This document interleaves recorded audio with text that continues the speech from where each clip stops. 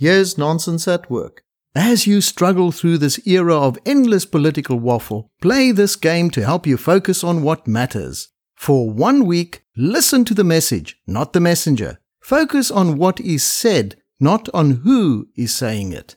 Too many good ideas are not heard simply because we focus on the person with the idea instead of on the idea itself. And if we don't like the person or think the person a weirdo or whatever, we tend to transfer these feelings onto the idea as well. Because we have discounted the person, we discount the idea. It's known as arguing against the person. That's right, politicians and their hangers-on do a lot of this during election time. But why should you? It is quite possible for a weirdo to have a pretty powerful idea now and then.